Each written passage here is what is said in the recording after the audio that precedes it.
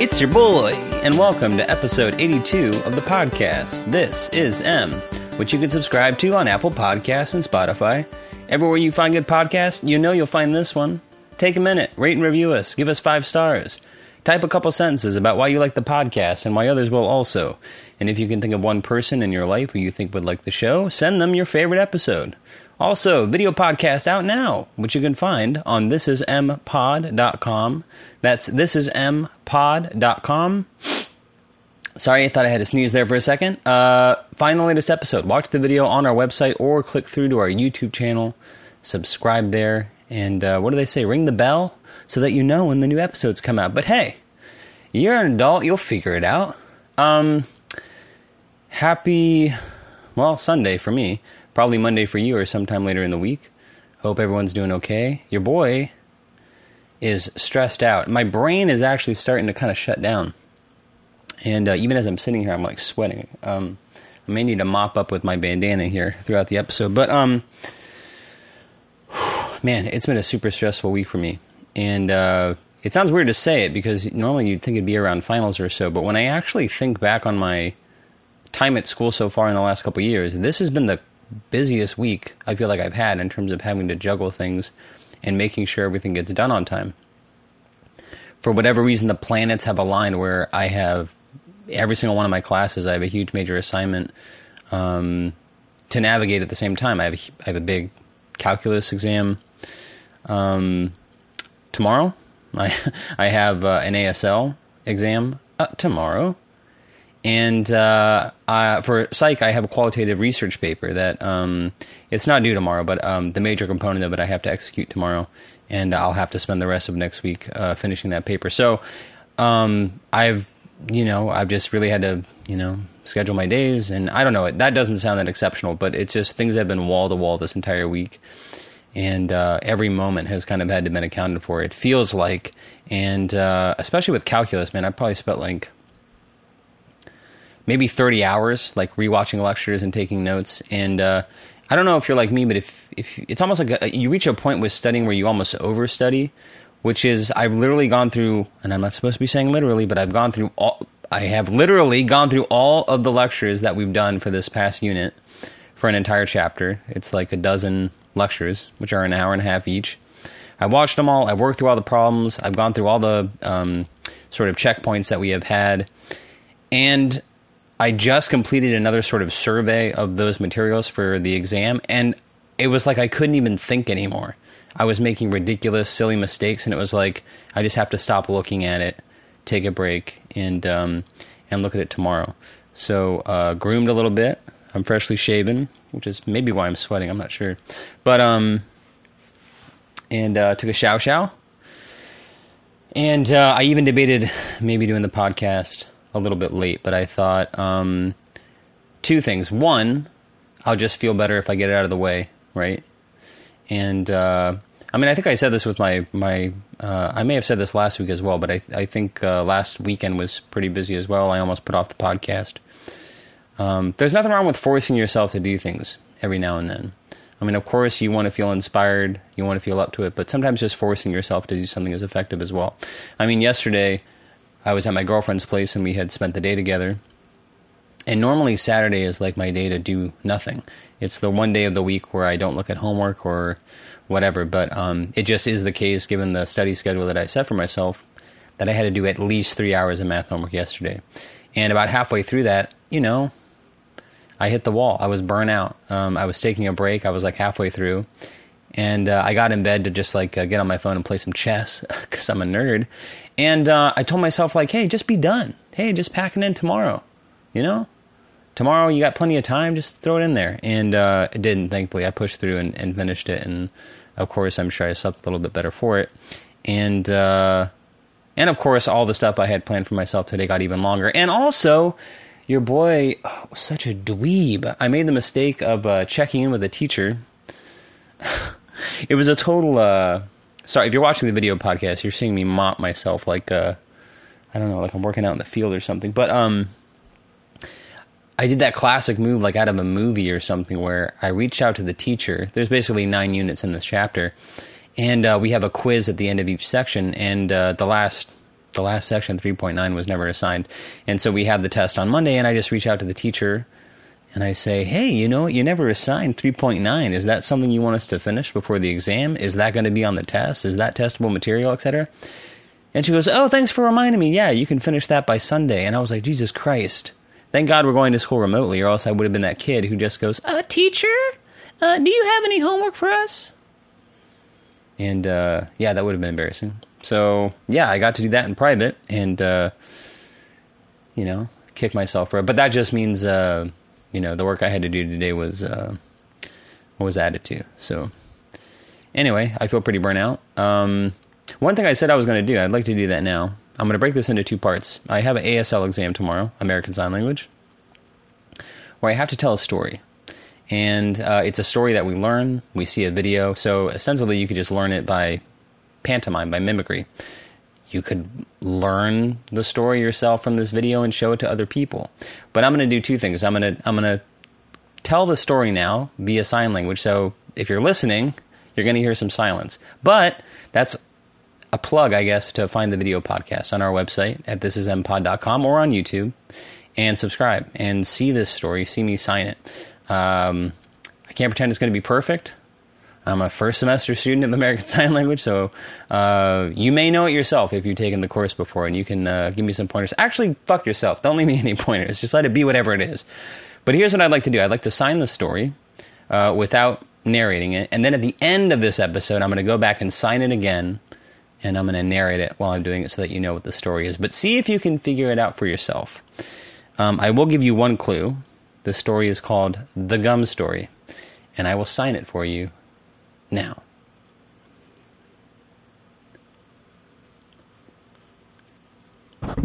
Fuck it. Oh, I got to move my microphone here. All right, The Gum Story again.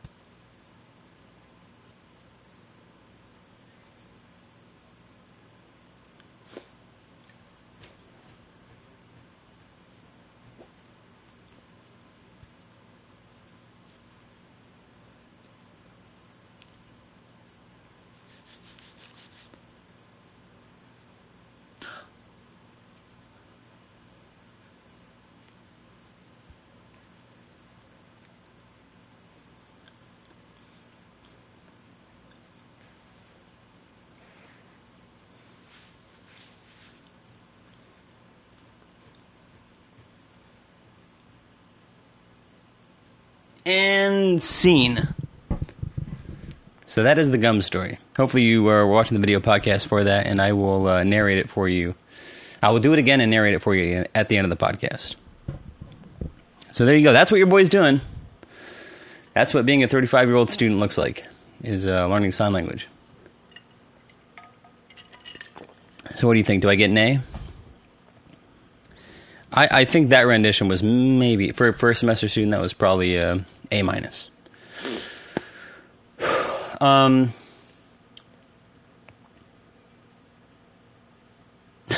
I was just thinking, maybe for some of you, that 2.5, 3 minutes of silence was some of the most compelling content on the podcast so far. Otherwise, what the fuck else is going on, man? Yeah. I don't know if, sometimes I feel cursed, when things are going busy. I'll tell you two things. I'll say a little, one reason why this week was a little bit difficult is I had spring break the week before. Now that I'm back in school, of course I did this move before spring break where I told myself, I'm going to catch up on all the math stuff I have to do. Not that I was really far behind, but I thought, hey, you got some exams coming up. Spring break would be a perfect time each day to do a little bit of homework, to watch some of the lectures so that you're not in crunch mode when you get back to school. Of course, I didn't do that. And, what are you going to do? That's not a high crime. It's your break. You're supposed to be enjoying yourself. If you want to use that time to study, great. And I probably should have done that, but I was also enjoying myself. So there's no court in the land that's going to convict me of anything wrong. But when I got back Monday, I was just feeling kind of down in the dumps. I don't know. Back to school blues. Who the fuck knows? But I was just feeling like I was at half capacity. And I was in my ASL lecture and it was fine. And then we're in our lab and there's a bunch of technical stuff. And we're just kind of all sitting around twiddling our thumbs while the facilitators are trying to figure things out. And it's just one of those days where it just feels like a big fucking waste of time. And there's a big part of me that just wants to unplug and just fuck around for a couple hours before I have to do work stuff. But you get through it. And I exercised. And lately, exercise has been more challenging than it has been. Not physically, but psychologically. It's not like I'm working out a lot harder. It's just, I just feel like I'm giving 75%. I'm not giving everything. I'm just kind of walking through the motions a little bit more. And that's fine. Not the end of the world. It is what it is. But I worked out, took a shower, and then I walked to the corner store to get something to drink.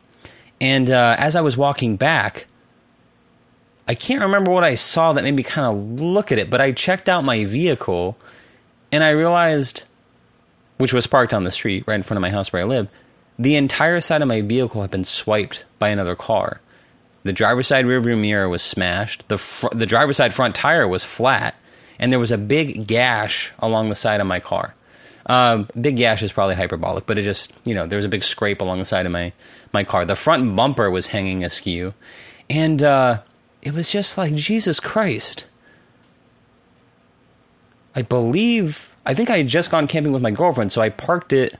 I must have just parked it when I got back, left it overnight, and at some point in that 12 hours, sorry, punch the mic, somewhere in that 12 hours or whatever it was, someone swiped my vehicle. And already having to juggle things, it's like I had to facilitate a couple interviews that afternoon, I had other things to do for work. I was like, how am I going to deal with this? I happen to live on a street where they have to... I'm almost hesitant to tell these kind of details because you do hear about people on the internet triangulating someone's location based on the most minimal information. So I don't want someone to come over here and put a butcher knife in my neck. But I do live on a street where parking is restricted, and there's a certain time during the day where you can't park on the street every day. And so I thought I only have a couple hours before this vehicle needs to be off the street. I even Googled will the city be forgiving if your vehicle's not operable? And they're like, no, of course not, because that gives them the chance to tow it as well. So basically called my insurance company and tried to figure out what it would take to get it towed to the body shop. Had that taken care of. Of course, it takes 3 times as long as it's supposed to. I had to cancel my interviews and push those to some other time later in the week and sort of compound my schedule. And yeah, just a pain in the ass. Insurance is a nightmare. Of course, I have like $1,000 deductible, so no matter. I mean, first of all, it's a 2000. It's a truck from the 2000s with like 165,000 miles on it, the last thing you want to do is be dumping money into it. So I have to spend at least $1,000 on it. The truth is, I should probably be getting a new car by now, but I have fond memories of this vehicle. It's a big part of my life, and I don't know. I'm waiting for it to be totaled. It's seen a lot, but it still runs. Of course, the AC doesn't work. There's a lot of things wrong with it, but that's okay. Mechanically, it's fine. It's just the electronics which are going on it, which I think kind of makes sense. But had the car towed, and I've been without a vehicle for the last week. That's no great shakes. I've had that at other times in my life, but it does mean... and actually, now that I reflect on it, that's probably why exercise has been a little more difficult as well, because I'm kind of walking everywhere, and it's not running a marathon, but it does take its toll on you a little bit, I guess.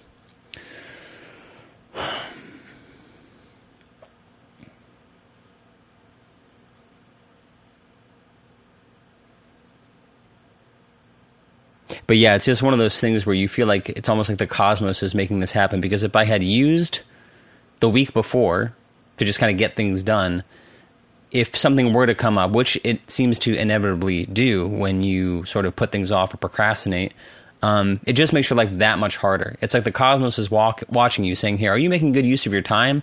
And if you happen to not be using your time as effectively as you could when you are trying to cram everything together, it's like it gives you one extra thing to deal with just to kind of drive home the point, like, hey, things wouldn't be so hard this week if you had done things the week before. Because heaven forbid something even more catastrophic happened that really kept me from getting things done, right? It's never like a deal breaker. It's never enough to sort of break your spirit. It's just going to make it that much more difficult.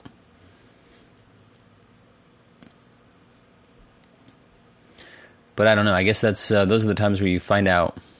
I don't know. I don't want to make it sound like a fucking Rocky movie. Like, that's where you find out what you're made of. But I don't know. They are kind of growing moments. I mean, I think on the last episode I was just talking about the I don't wanna. There's a big I don't wanna with a lot of that stuff. Whether it's studying or whether it's work or a lot of things, right? Like, I just want to sit around and listen to Bela Bartok, which I have been doing a lot, which we've talked about. But and also I started playing this video game. It was actually mentioned on the Chris D'Elia podcast. I've heard of this game. I heard it was very difficult. It's been out for I think a couple years, and I've seen it kind of floating around in the zeitgeist. And I flirted with the idea of getting it a couple times, but Chris D'Elia mentioned it on his most recent podcast, and I thought, there you go. It's actually kind of dangerous, though, when you think about that. When you find a new game, because heaven forbid it's something you really enjoy, and then that's another thing, too. If you have a lot of shit going on, like when I was younger, thank Christ I'm not in my early 20s anymore, but when I was much younger, and I think a lot of people experience this, but like you'll have like 10,000 things to do, and so instead of doing any of them, you take a nap.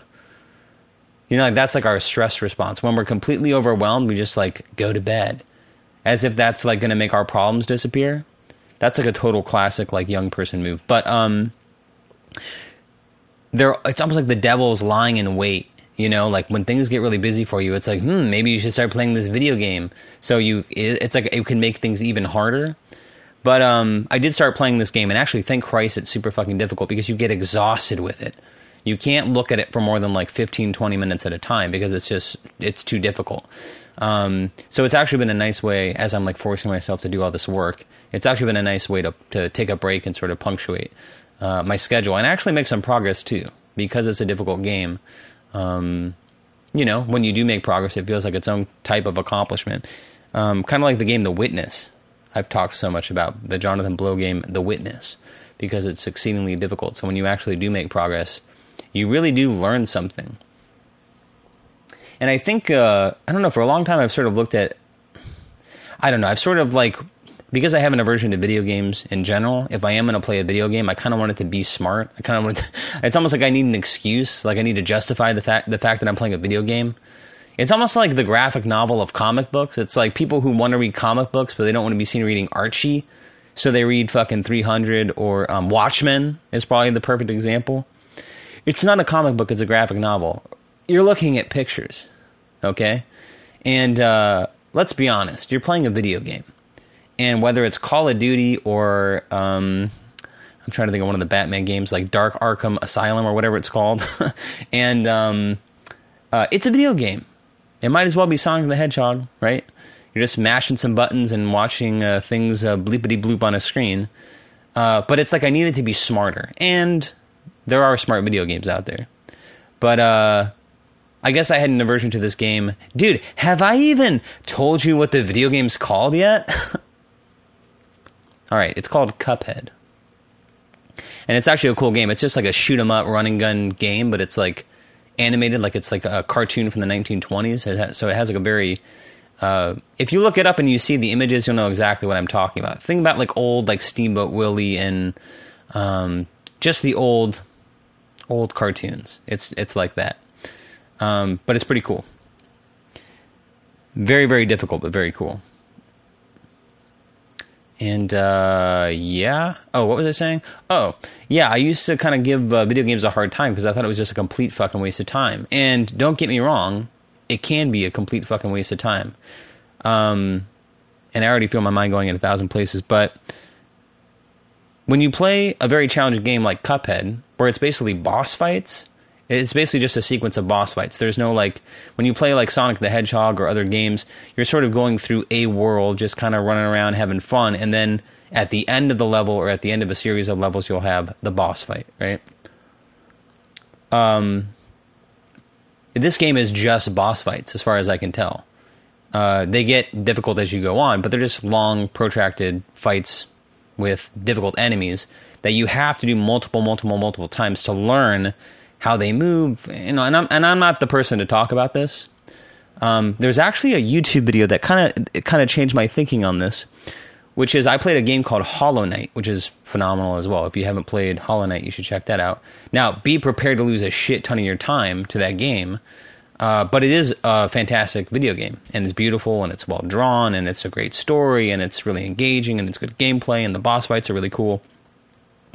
All of the world design of that game is really, really cool. But I saw a video that I think was just like dissecting or talking about just how well the bosses alone in that game, the boss fights in that game are designed.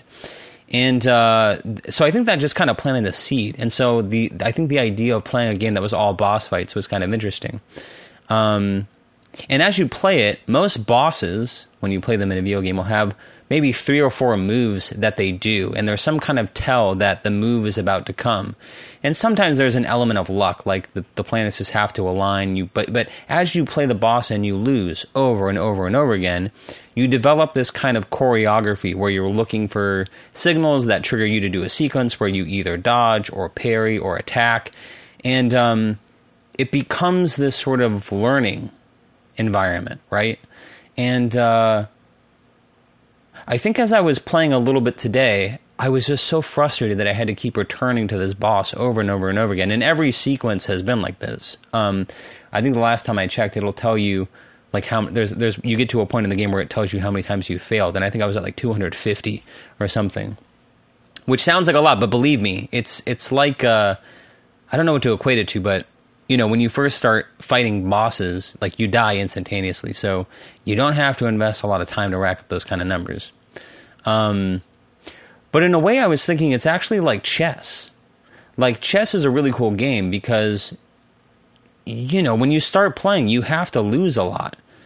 You know, if you're the type of person who needs to see yourself succeeding at something to continue, chess is really not the game for you. And I say that as a person who like doesn't do well with not doing well at things. Like for me, I feel juvenile saying this, but I'm the type of person who I like to quit things very easily. Like I'm kind of a perfectionist. And a big part of my psyche is like doing well, being competent, taking to things naturally, and I think I tend to do that. So it's almost wounding for me in terms of like my ego to attempt something and not do well at it. It's very easy for me to avoid those things. In a way, I think it's why the exercise I've been doing lately has been this sort of able to do indoors aerobic type exercise. Because if I had to go out and run in public, not that many people are going to see me, but this is just how self-conscious I am. the idea of having to run on the street and be out of breath, or like be wearing my old exercise clothes, which are too tight, and like seeing parts of me jiggle or feeling parts of me jiggle that I don't want to feel jiggle. And just, I don't know, having to like suck, especially in a quasi semi-public environment, is like anathema to me. So it's like, I'm going to just work out at home, and it sucks, but at least I get to do it in private. I get to be out of shape in private. And by the way, I've officially lost 10 pounds. Can you see it? I'm all groomed up. I feel like my features look thinner when I groom. So maybe you notice, maybe you can't. But the point is that I do feel the effects. I feel stronger. I feel better in my body. Still, I'd like to lose 10 more pounds, but I feel good. When I was with my girlfriend this weekend, and maybe I'll get back to whatever the fuck I was just talking about, but when I was with my girlfriend this weekend, dude, you can't tell me there's not a fucking spirit in my life, dude. You cannot tell me there's not a fucking spirit in my life. I was sitting at home on Friday. I was going to see my girlfriend Friday night, and I was thinking, what are we going to do with our weekend? I don't have a car. We got to do something local. And this is where I got to start talking big, because I don't want anyone putting a butcher knife in my neck, so I can't go into specifics about where I live. But I thought, you know what? My girlfriend lives off of this major street, and if you just march up it, you can literally walk across town. And I thought, you know what's at the other end of town, at the end of that street, is the very apartment that when I moved here 12 years ago, and I stayed, and I think I said his name on the other podcast, which I shouldn't do. But I found some dude on Craigslist when I moved out here, who I crashed out for like 2 months while I like found a place and found a job and all that sort of stuff. And this is the dude who, when I stayed with him, I took a drug test for him. He was like a pre-med student who had to take like a drug test, and he smoked copious amounts of pot and had a surprise drug test and needed clean piss. And even though your boy went on to have a pretty prolific career of his own pot smoking, I guess I wasn't smoking at that time, and felt qualified to take a drug test for him. So he went off to run some errands. I chugged 10 bottles of Arrowhead and actually felt sick, but eventually peed into a contraption that he devised so that he could take my urine into his drug test, and apparently was successful. But this is the apartment where I was at, and I thought, I haven't even been in the vicinity of that place since I left there, really. And so I thought, wouldn't it be interesting if I just walked across town and just marched up to where I used to live and just kind of see that area? You know, it's probably about 3 miles out from where we are, and that's 6 miles there and back, right? That'd be pretty cool. That'd be a good exercise for the weekend. The weather's nice, etc. And I show up at my girlfriend's, and she's like, hey, what would you like to do? And I thought, you know what's crazy? I just had this idea of maybe marching over to this place where I used to live. And she said, well, you know, I kind of had this idea of like maybe finding these staircases. And I was like, what? Isn't that like, so that's like a very girlfriend thing to do, where they're like, hey, you know what, there's these secret staircases around the city. Maybe we could go around and find some of them. And I was like, okay.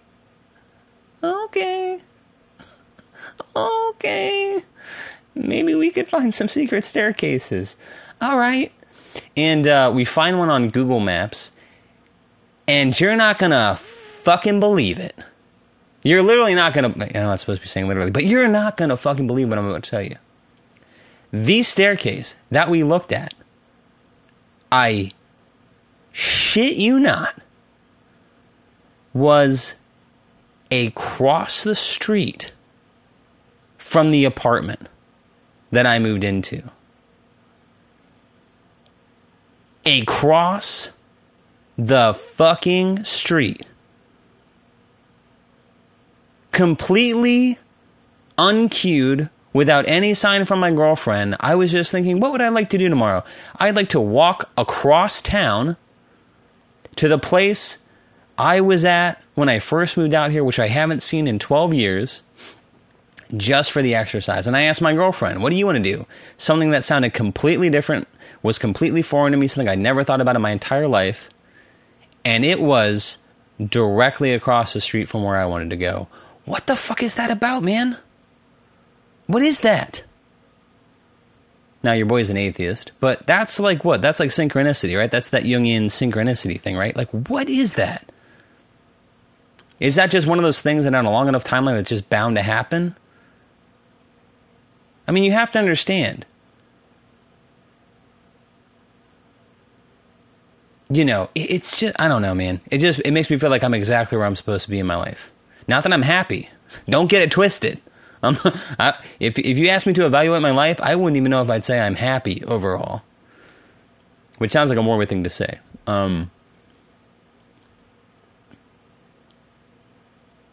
Damn. Yeah, I don't know. We're kind of flirting on the subject of some serious stuff, which I'm not sure I really want to get into. But, dude, I'm in a transitional phase for sure. I think it's a confluence of things. I think it's my fucking age. You know, I'm in my mid-30s. I'm finishing my time at junior college, about to transition into my 4-year. And I don't know, life's getting weird, man. Getting old. Getting old is no joke, man.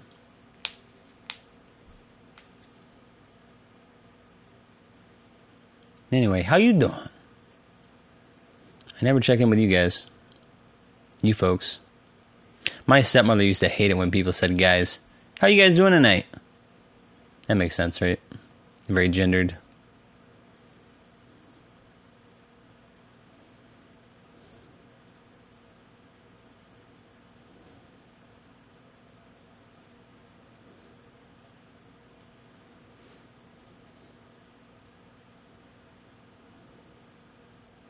I'm also noticing I have a splinter in my finger now, which is awesome.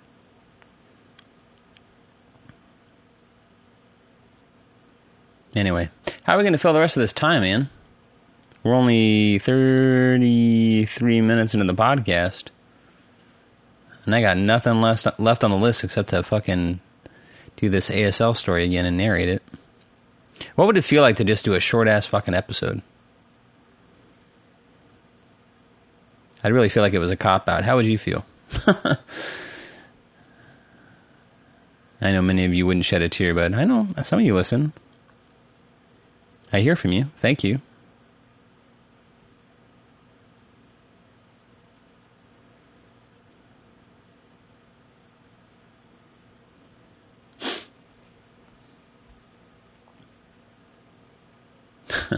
I will say, there's a couple things, actually. I finished watching this show on Apple TV called Ted Lasso, which is fucking awesome. You start watching it, and you're like, it's basically about an American dude who goes to England to teach soccer or football, and doesn't know shit about the game, but his whole coaching style is like, I'm going to be a good guy. And you start watching it, and, you know, at the end of the first pilot, you kind of go, okay, there's something here.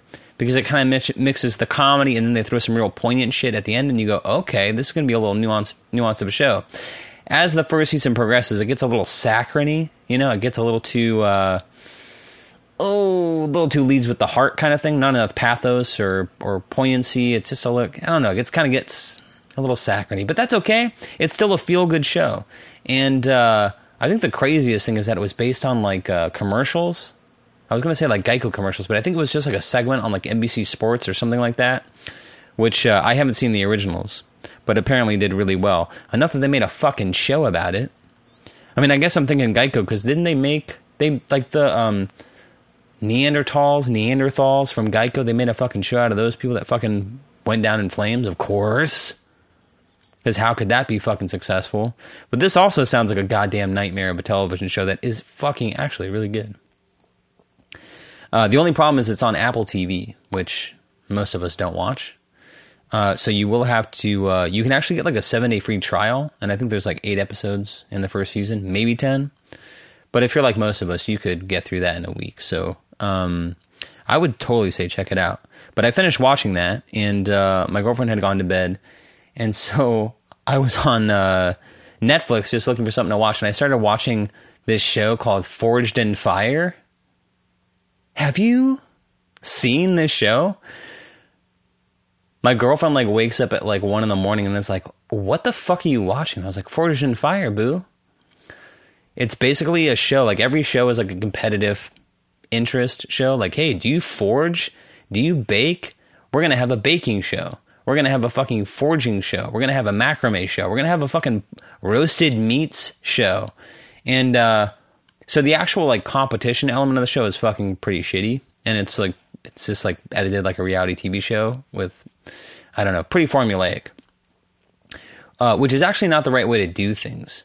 Like when you look at a show like Great British Baking Show, it actually highlights the skill that you really don't know a lot about. And there's something really just intrinsically engaging about watching people do something expertly that you really don't know a lot about. It's just intriguing. They show you why it's interesting. It just helps you understand why something is cool. And this show is a little bit too much aesthetic. And they always do that fucking move. Like, I don't know, I can't think of a comparison, but it would be like if there was like a construction show that just has some like dude with like a chiseled jawline and like a flannel shirt who's just kind of like the, I don't know, archetypal masculine alpha male type of guy just standing there. And you know the dude's just an actor. You know, he doesn't know how to fucking do shit. He's not a contractor or whatever. He's just standing there. He's supposed to just embody or be the totem or the aesthetic of the show. And they have it with this fucking Forge and Fire show. But basically, it's just like a fucking weaponry. It's like smelting blades or whatever. It's just people like making weapons. And they're like, your task today is to make this, I don't know, a Bowie knife. And it has to be under these specs. And they just fucking show these people who live in the middle of fucking nowhere. Because who the fuck forges weapons in an urban area? But these people who are just from like Armpit, Kentucky, who have like a forge at their house and clearly just do this for fun, like try to make weapons. So that's kind of interesting. But the crazy part with a lot of these shows, and I do feel this a little bit with Great British Baking Show, is I'm never really impressed with what people put up. Like when I first started watching Great British Baking Show, at the time, I think they called it Masterclass. But basically the show, they had shot it in such a way where like you could watch the show, but then there was also this like tangential show, how's that for calculus, where they would actually show the hosts, the experts, make the thing that they were asking other people to make. So you could see how it's really supposed to be done. You know, they're not under the same pressures or the time crunches, but also they're fucking professionals, right? And I know it sounds easy to say, like, or obvious to say that the professionals are worlds away from the amateurs. But the idea, I think, usually is this competition is supposed to find out, like, who has the potential to be a professional themselves. When really you just see a lot of kind of, like, shit. Like, you don't see anyone making the kind of food that even remotely approaches what the experts seem to be able to make. And it's usually an issue of the fundamentals where they fail. And the same thing with this forging show. It's like nobody ever really knocks it out of the park. They're just like the least worst. Everything that everybody puts up just kind of looks like I made it. It looks like you would make it at home. It doesn't look like a professional weapon or something that anybody would actually wield. Just kind of strange. But yeah, I don't know. What's the point of that? I don't know. I watch shitty TV. I mean, there's only so much Jeopardy you can watch. I'm watching a shit ton of that. And dude, your boy should be on goddamn Jeopardy. There's plenty of shit I don't know, but maybe this is just what happens when you get older. Or maybe I don't know. I guess I used to think that you had to be really fucking smart to be on Jeopardy. And I guess to win it, you probably do. And also, I'm sure there's something completely different about actually being on the show and thinking under those time pressures. And I guess because me and my girlfriend do kind of hit the pause button to like think of answers. But dude, your boy, it's impressive. Your boy's got a lot of answers.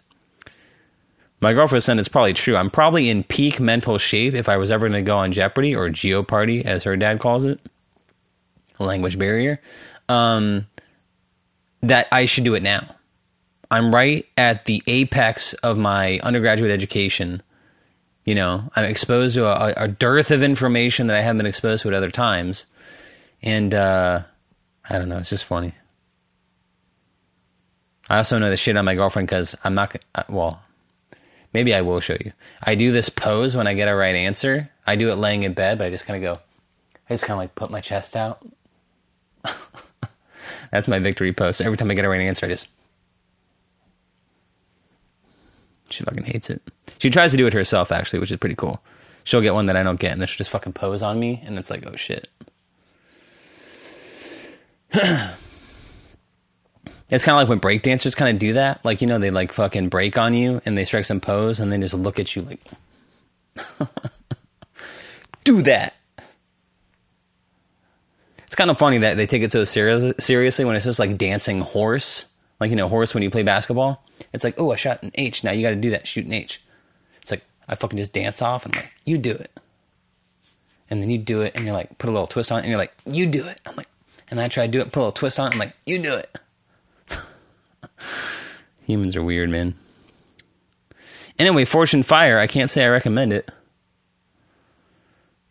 It is such a dude thing, though, to like these days, like get into like forging. Like, I think it's obvious. You know, obviously with the pandemic, people are getting into all sorts of like new domestic hobbies that they wouldn't do otherwise, like knitting, right? Everyone's knitting, everyone's baking. My girlfriend's been coloring, not like coloring books like all you other dweebs with your adult coloring books, which, by the way, I heard, who knows if it's still true, but the last time I heard any facts about publishing, the highest grossing source of income in the publishing market was adult coloring books. What the fuck's wrong with you people? More than novels, more than fiction, more than nonfiction, more than anything, by a long shot, the highest, what's the word I'm looking for? Adult coloring books outsold everything else in publishing by miles in recent history. The pre-pandemic, adult coloring books outsold everything. What the fuck's wrong? Infantilize adults. Anyway, the point is I kind of noticed this, like when I was visiting my brother. He was living in, oh, who cares? He doesn't live there anymore. He was living in Cincinnati for a time. And when I was visiting him, there was this, like, you just see the hipsterification of, like, all over the globe. Like, of course, a lot of shit that we have out here in the Bay Area. You know, these sort of, like, dudes with, like, what are those old, what are those old bicycles with the huge front wheels, but, like, you know, the twirly mustaches and shit? You know that hipster I'm talking about?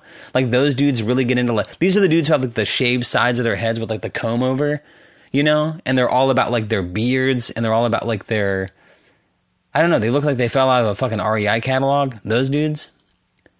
They get into weird shit like jerky, like they're just really get into, like, jerking meats. He said jerking meats, but you know what I mean? They get into, like, jerky, or they get into, like, something, they really get into, like, grooming, or something like that. Like, they really get into, like, grooming their beard. Like, foraging is the type of things that, like, dudes get into. Like, I feel like dudes can't really be dudes anymore, and I'm not trying to go on a whole, like, Joe Rogan type thing here, but what I am saying is I think part of the appeal for Joe Rogan is he's this sort of unapologetic like, kind of alpha male, like a thoughtful alpha male. He's the kind of male that people feel like they could be and still be politically correct these days, even though a lot of people who are social justice warriors, whatever, would crucify Joe Rogan. But you know what I mean? Like, he's a generally thoughtful dude, but he's also, like, a dude. He hunts and all that sort of shit. So it's the type of thing that people get into. Like, roasting meats is a big thing now. Like, everybody wants me to roast meats. Everybody wants me to really care about the comfort of my t-shirt. It's kind of a dude thing now to get into.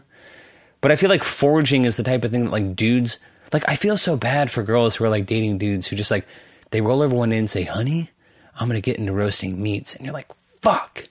I got to sit next to this guy as he's, like, on YouTube, like, looking up fucking roasting meats, and he's having me taste all his fucking briskets. You know what I'm talking about? Or am I just fucking, does that not make sense to you guys? You folks. You people. I'm going to start being like Daniel Day-Lewis, like, where I can't stand people from There Will Be Blood. These people. I don't like people. I see the worst in them.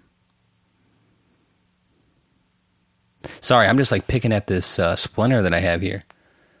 It's pretty gnarly. Anyway, that'll be fun.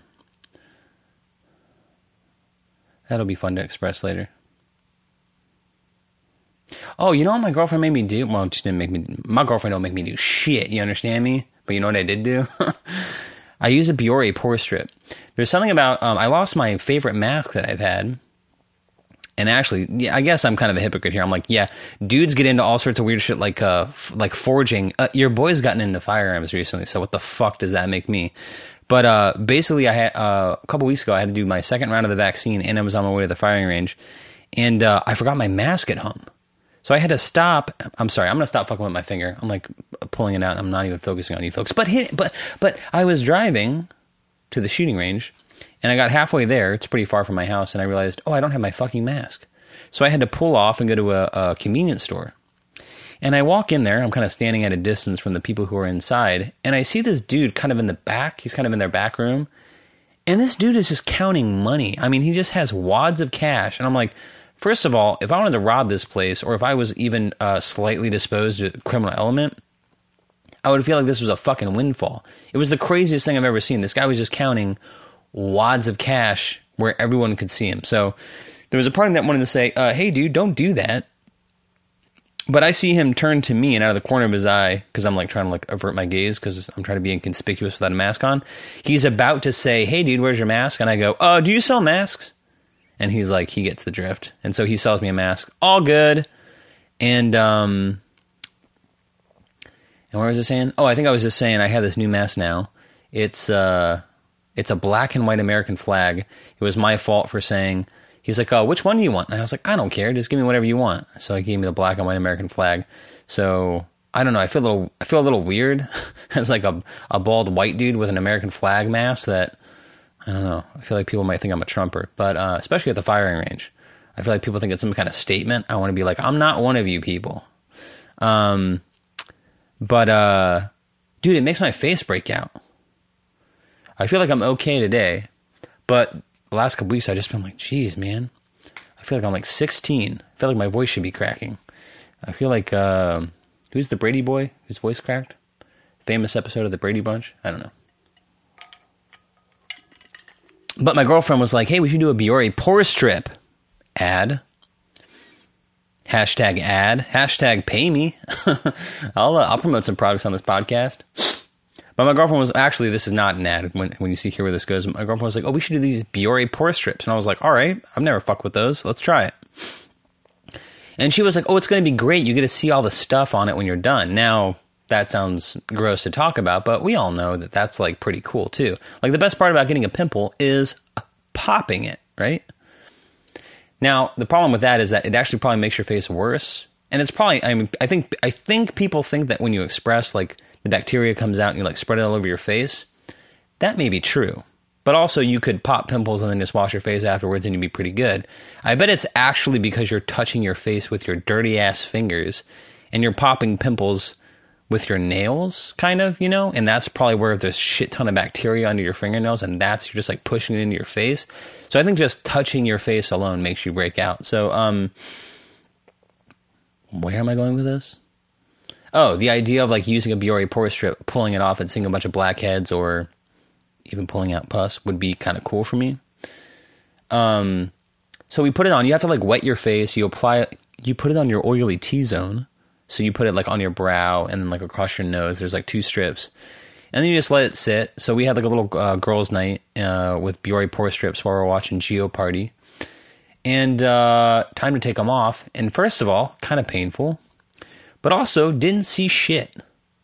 The only thing I had was this kind of like residue on my nose that I had to wipe off. Which if I hadn't would have clogged my pores probably and made me break out even more. But what a fucking waste that is. You know? My girlfriend was like, oh, you can see the stuff. And I'm like, no, you can't. If you can, not enough. You know? You ever see, like, on Instagram, you'll see those videos, which is like, people like, first of all, I'm not like a Dr. Pimple Popper kind of guy. Like, I'm not that type of dude who likes seeing pimples being expressed. But, you know, a whitehead or a blackhead, I can handle that. I certainly enjoy it on myself. All right, we're just getting gross here. What can I say? I don't know. I have a note here that says Bela Bartok. I don't know what I'm going to say about that. I already mentioned that I listened to, I mentioned I set this curriculum for myself for a composer where I'll just write down all their major works that I feel like I have to listen to. And I think at the time it was like 13 and a half hours of music. But I actually went back and realized there was more I wanted to listen to. So I've done all those this week too. And especially as I haven't had my car, I've been able to like just kind of, when I walk, I just have my earbuds in and listen to music too. So it's kind of nice walking around and listening to Bela Bartok as I walk to my girlfriend's place. It's about a 20-minute walk from here. So that's been nice.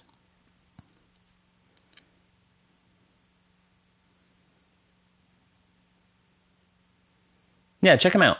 If you haven't listened to Bela Bartok, check out his string quartets. At least 1, 2, and 3. And what else should you check out? Check out his Out of Doors suite for piano. It's pretty cool.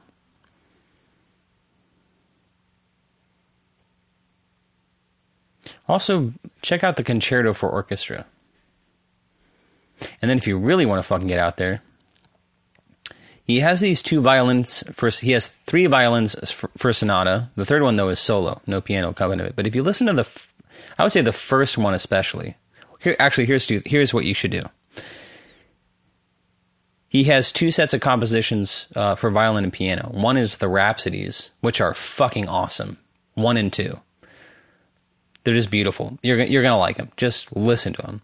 And then compare those with the violin sonatas with piano accompaniment, which are fucking insane and out there. Like, Bartok is pretty cool because he's very modern, a lot of chromaticism, kind of non-tonal music. But it's, I don't know. It's I don't know. I don't want to say that other stuff is not palatable because it's a little more mysterious or even grating or something. Like, you listen to Messiaen, Olivier Messiaen, who's like a French composer. That's challenging music to tolerate a lot of it. Like I mentioned, I took my girlfriend to see, I'm going to butcher the name, but he has an organ piece called La Nativité du Seigneur, like the Nativity of the Lord, right? Whatever. And it was performed at this Cathedral of Christ the Light in Oakland. Beautiful fucking church. But this is in terms of classical music, this is a modern composition, which is not tonal. So I think a lot of people showed up around Christmas time thinking this was going to be some kind of like Christmas organ concert. Half the people left because it's just like very hard on the ears. And that's kind of like the arena that a lot of Bartok music swims in. Some of it is more tonal and straightforward, and like the Concerto for Orchestra is pretty accessible, which is kind of a shitty word, but it is. And the Rhapsodies are that way. The violin sonatas are fucking out there. They're, especially the second one, is maybe the most out there thing that he's ever composed. And so maybe that could be something to task yourself with if you're looking for new music. Listen to the Bartok Rhapsodies for violin and piano. They're also scored for, or he arranged them for orchestra. I can't remember which came first. Probably piano first. But listen to the violin Rhapsodies, 1 and 2 for violin and piano, and then listen to the violin sonatas for violin and piano, 1 and 2. It's like 2 different universes, but both very interesting. But yeah, today I listened to the violin sonatas kind of on a loop while I was doing math homework, trying to like get those melodies in my head because they're just so out there. And also, there's this violin player, Patricia Kopachinskaya, who I first stumbled on when I was kind of in the Stravinsky phase, and my girlfriend and I were going to see a performance for the SF Symphony. One of Michael Tilson Thomas's sorry, I punched the mic. One of Michael Tilson Thomas, who was the former music director, conductor of the San Francisco Symphony, he's now retired. One of his last concerts, I guess, but he conducted The Rite of Spring and Petrushka. And also on that bill was the Violin Concerto, Stravinsky's Violin Concerto, which I had never heard before. But as I was sort of preparing for the concert, kind of get the music in my head so I can just kind of sit and enjoy the music, I saw this video, and I have the score of the Violin Concerto now, but I saw this video performance just by chance, whatever was on YouTube, of Patricia Kopachinskaya, and I just remembered her like exuberance and her presence or whatever. So as I'm listening to Bela Bartok, and I'm finding videos, I see a performance of Patricia Kopachinskaya performing the second Violin Concerto, and it was just phenomenal. She's just unlike anybody. She plays barefoot, which is fine, but YouTube wants to show you other things, and it's like, I just see these interviews with her. One of them was her rehearsing Pierrot Lunaire. She's a violin player, but she did there's a vocal part in that piece. It's like a little, I don't know if you want to call it an operetta, but it's like kind of like a drama for a chamber orchestra. Very weird, by Schoenberg. And the vocalist doesn't really sing. They call it Sprechstimme. I'm not going to say it right, but it's like that. But it's like spoken melody. And she did something very different, and she played that role. Very strange for a violinist to do. But I've just seen a lot of videos of her now just speaking about music, and she's just very free and very like thoughtful and very inspiring personage. So why am I telling you about that? I don't know. Check out Patricia Kopachinskaya. There's a video of her playing the second violin sonata with piano on YouTube somewhere. I wish there was a video of her playing the first, but just a fucking wild piece of music. Anyway, I don't think I really have anything else to say. Except this. We're almost at the end of our time here. So why don't I do this? I'm going to go for round 2 of the Gum story. And this time, which I've never done before as I've signed it, but I will try to narrate it so that you understand the story. So if you're listening to this, you're kind of cheating. What I want you to do is watch the video podcast. But that's cool. I will now read you the Gum story with narration. And we'll do this together for the first time.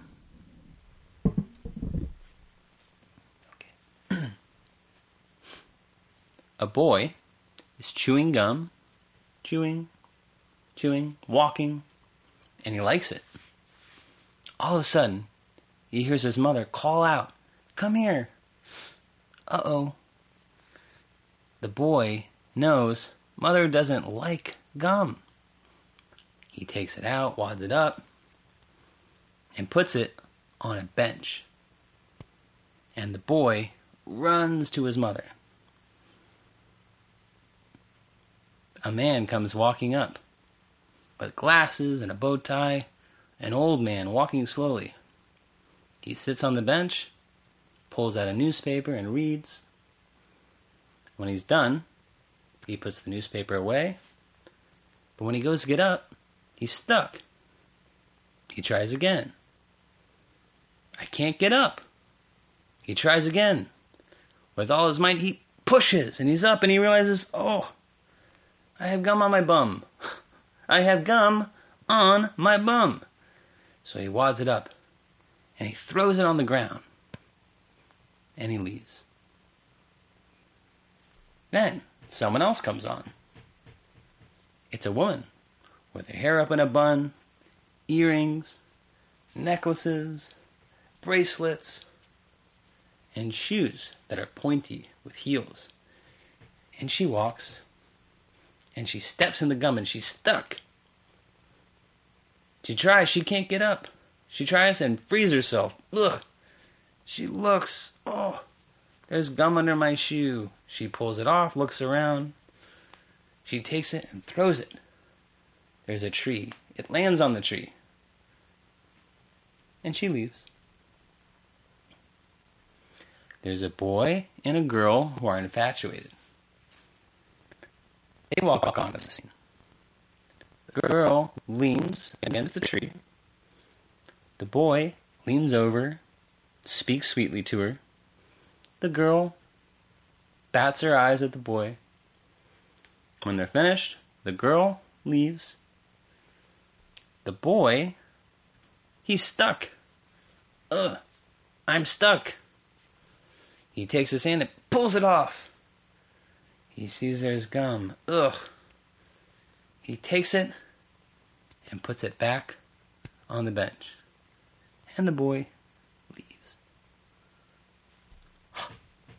Who's this? The boy comes back. Mother can't see me. He looks around. My gum is still there. He takes the gum, puts it in his mouth, chews, blows bubbles. He likes it. And the boy walks, and he walks off. And there, I probably should have had the microphone in front of my face as I was doing that, but there is the gum story. And with that, let's end the episode. If you haven't already subscribed to the podcast, you can on Apple Podcasts and Spotify. In fact, everywhere you find good podcasts, you'll find this one. Take a minute, rate and review us, give us 5 stars, type a couple sentences about why you like the podcast and why others will also. If you can think of someone in your life who would like the show, send them your favorite episode. Also, the video podcast available now on our website at thisismpod.com, also on YouTube. Subscribe to that. That's kind of, I don't know. That's kind of the way the kids are listening to podcasts these days, isn't it? With video podcasts. So, subscribe. See your well-coiffed boy in person. See what he looks like. And, engage all your senses. Really let me into your life. And with that, we'll end this episode. We will see you next week as we inch our way toward episode 100. And until then, thank you for your time. Thank you for listening. And ciao for now.